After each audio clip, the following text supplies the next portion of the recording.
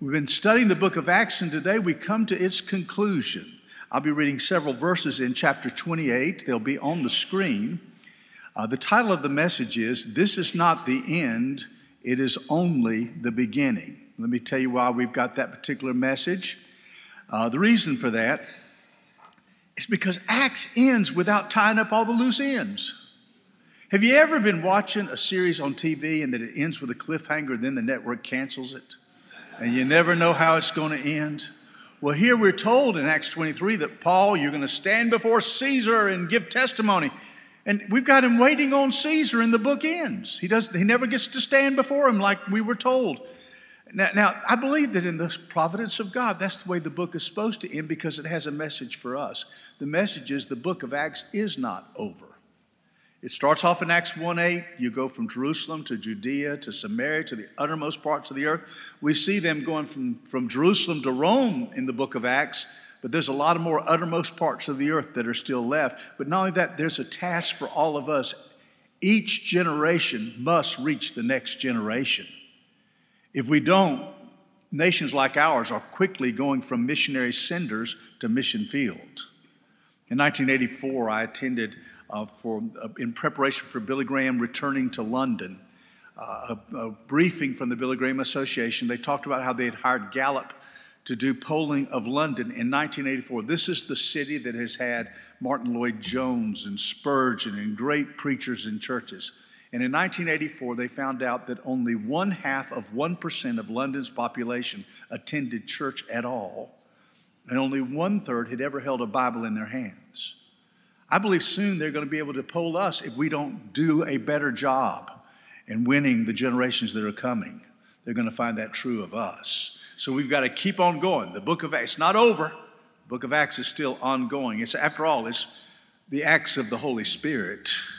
Paul and Peter were secondary characters. You and I are secondary characters. It's the Holy Spirit who's moving. With that said, let's pick up some of the verses we'll look at today. Chapter 28, verse 15.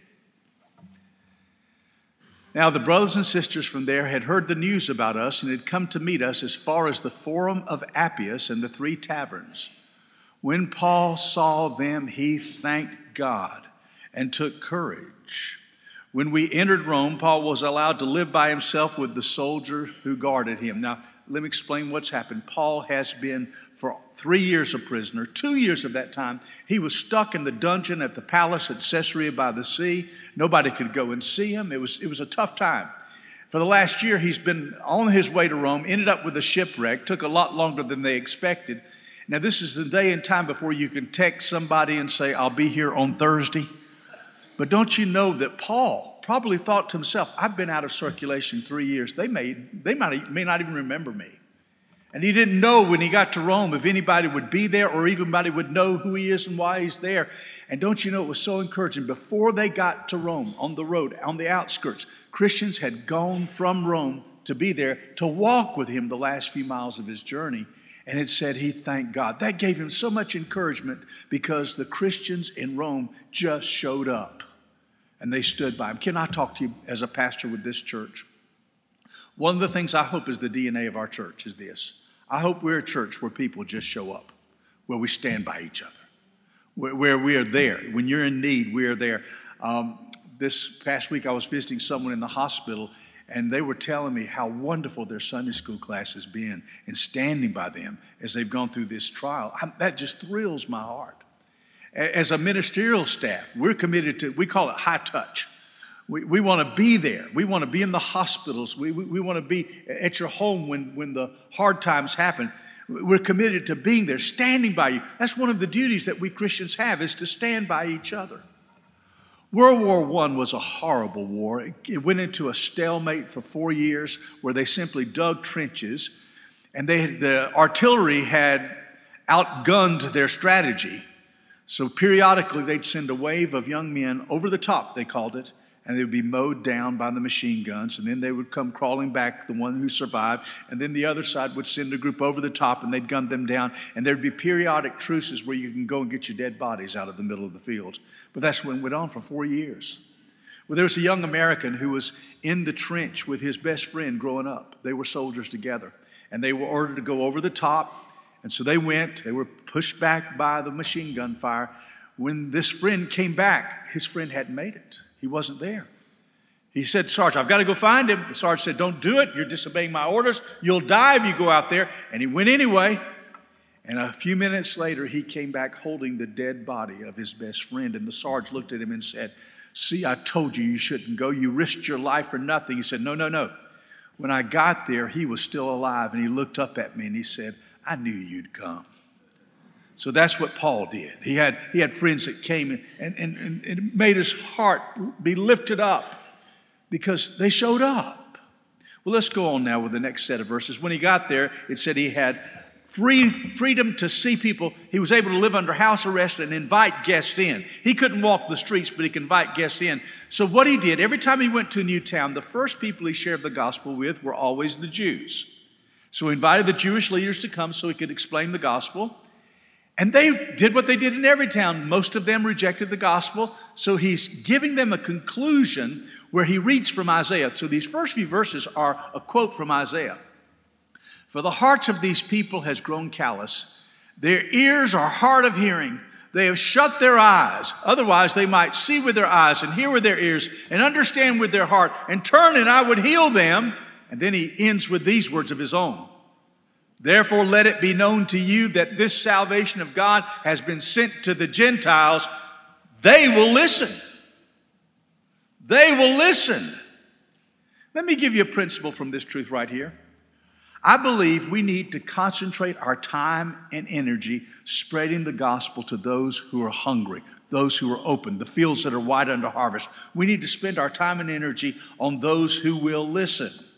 Now, the Bible does tell us we have an obligation to share the gospel with every person. But I think once you've shared the gospel with somebody is cold and hard, you be open in case they ever come back. But it's not our duty to stay there and hound them and go after them when there's so many that are ready now to respond to the Lord at that brokenness where they can come and be healed by Him. Taylor and Justin and I have been reading together Tim Keller's new spiritual biography. And it told the story of his romance with the woman that's been his wife for many years, Kathy. Before he met Kathy, he had been dating a girl and his heart got broken. And what happens so many times when you go through a real bad breakup, you're cautious about trying to enter into another relationship. But he and Kathy were in InterVarsity, a Christian movement at his campus. They were in that together. They were spending a lot of time together. They just became so close. I mean, they obviously loved each other's company. They would study together, do all their events together. And she wanted more. But because he'd been hurt, he was holding back. So when she realized he's not going to make a move, she began to pull back from him until InterVarsity sent the two of them to go to be a part of a conference, and they were staying in someone's home, separate bedrooms, but someone's home. And she didn't want to go because she didn't want to be around him anymore. She'd given up. So she decided to write him a letter before they took off on this trip. So would you like to hear the letter that Kathy wrote to Tim? Look, I can't take this anymore. I've been expected to be promoted from friend to girlfriend. I know you don't mean to be saying this, but every day you don't choose me to be more than a friend, it feels as if I've been weighed and found wanting. It feels as if it's a rejection. So I just can't keep going on the same way, hoping that someday you'll want me to be more than a friend. Now, I'm not calling myself a pearl, and I'm not calling you a pig, but one of the reasons Jesus told his disciples not to cast pearls before swine, because a pig can't recognize the value of a pearl. It would seem just like a pebble. If you can't see me as valuable to you, then I'm not going to keep throwing myself into your company, hoping and hoping. I can't do it. So he decided to see her as a pearl. His eyes were open. But she said, I'm not going to spend time if you don't see me. And so here he says, every town I've gone to, I've shared the gospel with my Jewish kinsmen, but when they refuse to hear, refuse to see, I make the conscientious choice, and I'm going to find those who will listen. And so that's what he did. I think the story of the prodigal son is an example for us. Yes, we need to be pleading with every person in our life who's lost. But what happened? That young man came and said, I want my inheritance, I want to party, I want to live now. And you know that broke his father's heart. He knew he was making a horrible decision that would end up with a bad result. But he let him go. He didn't walk with him all the way to the far country, every step saying, son, you got to turn around. This is wrong. This is wrong. Not going to work out. He didn't follow him to every party that he threw when he still had money and walk home with him drunk, saying, son, this is not the way to go. You got to wake up. He didn't stay by the pig pen every day pleading with him. Don't stay here now. Come on. He waited until he came to that point where he was listening. And when he came home, then he ran to him. I think that's wisdom for us. We've got to use our time and energy with the fields that Jesus said are white unto harvest. And that's where we should be. Now we come to the last two verses and we have a summary of what he did for these last 2 years. 2 verses for 2 years. Look here. Paul stayed 2 whole years in his own rented house, and he welcomed all who visited him, proclaiming, and notice 2 subjects, proclaiming the kingdom of God and teaching about the Lord Jesus Christ with all boldness and without hindrance. Now, of course, he talked about Jesus. He told people Jesus died for our sins, rose again, that putting your faith in him will give you everlasting life. He told everybody the facts about Jesus that determine a person's eternity. But what's interesting to me, it says he was teaching about the kingdom of God and talking about Jesus. Now, there's been a lot of controversy through the years about what is meant by the subject of the kingdom of God. In the late 1800s, several of the mainline denominations began to be liberal. By liberal, what I mean is they abandoned the truth of the Bible, the fact that there was a heaven, the fact that there was a hell. They abandoned all the miracles, explained them away. And so what do you replace the real gospel with if you've abandoned that? They came up with something they called the social gospel. And they said the only reason the church exists is not to get people out of hell or get them to heaven. The only reason the church exists is to bring the kingdom of God here on earth, to make the earth a better place. And they accused us Bible-believing Christians of being too heavenly minded to be of any earthly good. That was wrong. But in reaction, there's also some Christians today who say the only way you should ever use the word kingdom of God is when you're talking about when Jesus comes, sets his foot on the Mount of Olives, sets up his kingdom and reigns for 1,000 years. The kingdom of God has nothing to do with us right now. It is only that which will come in the future. Justin, in his college group, they began to pray as we do the Lord's Prayer. One student who was in this camp said, you can't use the Lord's Prayer now. That's for the millennium. We only can use the epistles right now. And so there's some who say it's all future. Well, let me share with you that the Bible actually has a more balanced teaching. It speaks of the kingdom of God as being here right now and something that will come fully in the future. There's a sense in which every time a sinner who's been in rebellion against God comes to the cross, bows his knee, puts his faith in Jesus and says, I'm stopping my rebellion. At that moment, the kingdom of God has just grown a little bit. Let me give you a verse that backs that up. In Colossians chapter 1, let me give you the biblical worldview. The biblical worldview is there's 2 camps out here. There's those that live under the rule of the devil. Jesus called the devil in John 12 the prince of this world. There are those who live under the rule of the devil. But when you become a Christian, put your faith in Christ, God picks you up out of the rule of the devil and moves you into the kingdom of his dear Son, into the kingdom of God.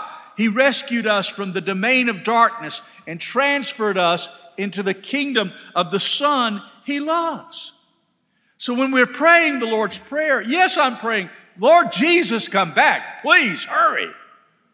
But I'm also praying, Lord, may it be today in this room that somebody who's been going their way instead of God's will put their faith in Jesus, bow their knee, and make Jesus Lord of their lives. Because when that happens, the kingdom grows a little bit. Now let me show you how this backs up I'm going to go a little bit deeper in how to interpret the Bible. If you're especially familiar with the Psalms, there's a way that the Jews thought. They called this the Hebrew parallelism. That many times in the Psalms, they'll say something and then say it very similarly again. When you put them both together, you get a great insight. I'll give you a couple examples of Hebrew parallelism. Psalms 46, it says this, the Lord of armies is with us. The God of Jacob is our stronghold. He's basically assuring them you're going to be safe. And he does that with two parallel statements. Do you see that? And with both of them together, you get a richer insight. Here's another one from David's psalm of confession after he committed adultery. For I am conscious of my rebellion. Then he restates it. My sin is always before me. Can you see how they're parallel tracks? Two statements that add something. Well, let's go back to the Lord's Prayer. Thy kingdom come. How? Thy will be done on earth as it is in heaven. So when I'm praying for the kingdom of come, I am praying for people to stop that. Please come to the one who loves you, who died for you. Put your life in his hands. Stop your rebellion. Bow your knee to him. Make him Lord. And then the kingdom of God has come again. Right now, another person has entered the kingdom of God. Now, but there's also, now please listen to this. I don't want to make light of this. There literally will be the coming of Jesus. And he will set up a kingdom. And it's something to long for. Let me read you a couple of Old Testament passages that talk about this time when Jesus rules and reigns on this earth. Isaiah 11:6, he says, that will be a time when the lion will lay down with the lamb. The lion will lay down with the lamb. By the way, I would recommend now that if you go to a zoo, don't go in the cage yet, because that's a future promise, okay? This is not the time when the lion lays down with the lamb. That will come. Here's one. I was just watching news this morning about Ukraine and the escalations and all that we could see there. Look at Isaiah 2:6 when it describes this reign of Jesus. He will settle disputes among the nations and provide arbitration for many peoples. They will beat their swords into plows and their spears into pruning knives. Nation will not take up the sword against nation. They will never again train for war. Don't you long for that? Don't you long for the day when there'll be no more war that we read about it, no more war that they'll take the swords and turn them into plows? Oh, I long for that. The kingdom, my wife and I, so many times we're in so much heartache in this world. We're seeing what's going on. We'll just cry, Lord Jesus, come today. This is not too early. Go ahead and come. Now, here's what we need to do. Recognizing that this use of the kingdom is something that will happen in two different senses. We ought to be longing for the kingdom of come. I long for Philippians 2 to be fulfilled when every knee will bow and every tongue will confess that Jesus is Lord to the glory of God the Father, because Jesus is too often being mocked today. I was with my grandson yesterday. He is in a public school in Charlotte. And he came up to me and said, Papa, my teacher told me that Jesus is not God. And I said, well, you go and tell him I said he's wrong. He's my Lord and my God. So we've got a world that won't acknowledge him. But don't you long to see the day when every knee bows, every tongue confesses that Jesus is Lord? It'll give us so much joy when we see him honored because we love him. I watched the first half of the Super Bowl because my bedtime happened and I had to go to bed. But I woke up and read about it, and one thing that blessed me was both of the quarterbacks for both teams went to the field and knelt and prayed before the game. There's a lot of committed Christians in the NFL. I'm glad of that. Patrick Mahomes was the MVP. His team won. The next morning, there was pictures on several of these news sites that I would go to find out what went on. And they had a picture of Patrick Mahomes' wife. He'd already been given the trophy, and she was there in his arms, looking at him with such pride, with such love. You got to know this about that woman. She didn't play one down on the field. She didn't receive one award that day. But she had as much joy as anybody there because the one she loved was named MVP. And that ought to be the way it is for us. Folks, I long for the kingdom to come. Revelation 21, listen to these words. He will wipe away every tear from their eyes. Death will be no more. Grief, crying, and pain will be no more. Because the previous things have passed away. I think as a pastor, I can sense some of how much hurting is going on. I've already been given 2 requests to check on people. I'm going to this afternoon. I'm going to go to a place to visit someone who is in such incredible pain. And Got another call that Dave shared with me about that we've got to contact them. Folks, this is a hurting world. And I long for the day when the last tear's been wiped away, when the last pain has been felt, when there will be no more funerals. I long for that day. The Lord of the Rings is a symbolic picture of Jesus coming into his kingdom. The return of the kingdom, the third book, is symbolically picturing Jesus coming and becoming the rightful king. At the end of that, there's a great battle, and Sam Ganges, who's one of the three hobbits who've been on the journey, he is knocked unconscious. And when he wakes up, because the battle was going bad when he was knocked unconscious, when he wakes up, he's surprised because Gandalf, his mentor, who had died earlier, was standing alive before him. His friends, who he thought had just died in battle, were alive, and everything had been put right. And this is a quote from Tolkien. Gandalf, I thought you were dead, but then I thought I was dead. Is everything sad going to come untrue? Is everything sad going to come untrue? I'm here to tell you, because the kingdom is coming, everything sad will come untrue. A person who has a good grasp on what the future hope will be and also how it affects us now is a woman who's a hero, Johnny Erickson Tata, who over 50 years ago dove into shallow water and snapped her neck and has been a quadriplegic, cannot feel below her shoulders since then. Karen and I met with her one time, and she was as joyful in private as she is when you see her in public. Let me read you two quotes of hers. Here's the first. I still can hardly believe it. I, with shriveled, bent fingers, atrophied muscles, gnarled knees, and no feeling from the shoulders down, will one day have a new body, light, bright, and clothed with righteousness, powerful and dazzling. Can you imagine the hope this brings to someone spinal cord injured like me, or someone who is cerebral palsied? I have a grandson who has cerebral palsy and is severely autistic. He is as happy as anybody can be, but he's going to be whole then. Has been brain injured or multiple sclerosis. Imagine the hope this gives to someone who is manic depressive. No other religion, no other philosophy promises new bodies, hearts, and minds. Only in the gospel of Christ do hurting people find such incredible hope. There's the kingdom that we're longing for. But let me tell you how it affects. C.S. Lewis said this, only those who are heavenly minded will be of earthly good. With this hope, this is what she says, when Christians realize that their citizenship is in heaven, they begin acting as responsible citizens on earth. They invest wisely in relationships because they know they're eternal. Their conversations, goals, and motives become pure and honest because they realize they will have a bearing on an everlasting reward.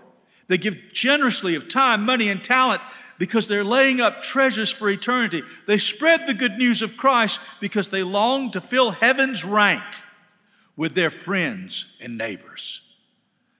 Oh, friends, I want the kingdom of God to come today. I want people I love who are walking away from God to turn around and walk toward Him and get on their knees and declare Jesus as Lord. Wouldn't you love to see it happen today in this place? That someone who came here who's far from God would bow their knee, and I'm going to give you a chance in prayer to do that in just a minute. But I'm telling you what, folks, I'm so longing for when that trumpet sounds, when He comes, when He sets up that kingdom, when the last tear is wiped away, when the swords are turned into plows. Oh, come, Lord Jesus. Oh, Lord, I pray right now that you'd make yourself known in this room. Friend, if you're here and you've walked away from God, it's time to go home. Would you just bow before Him in your heart? Say, Jesus, I trust you. I surrender to you as Lord of my life. In Jesus' name, amen.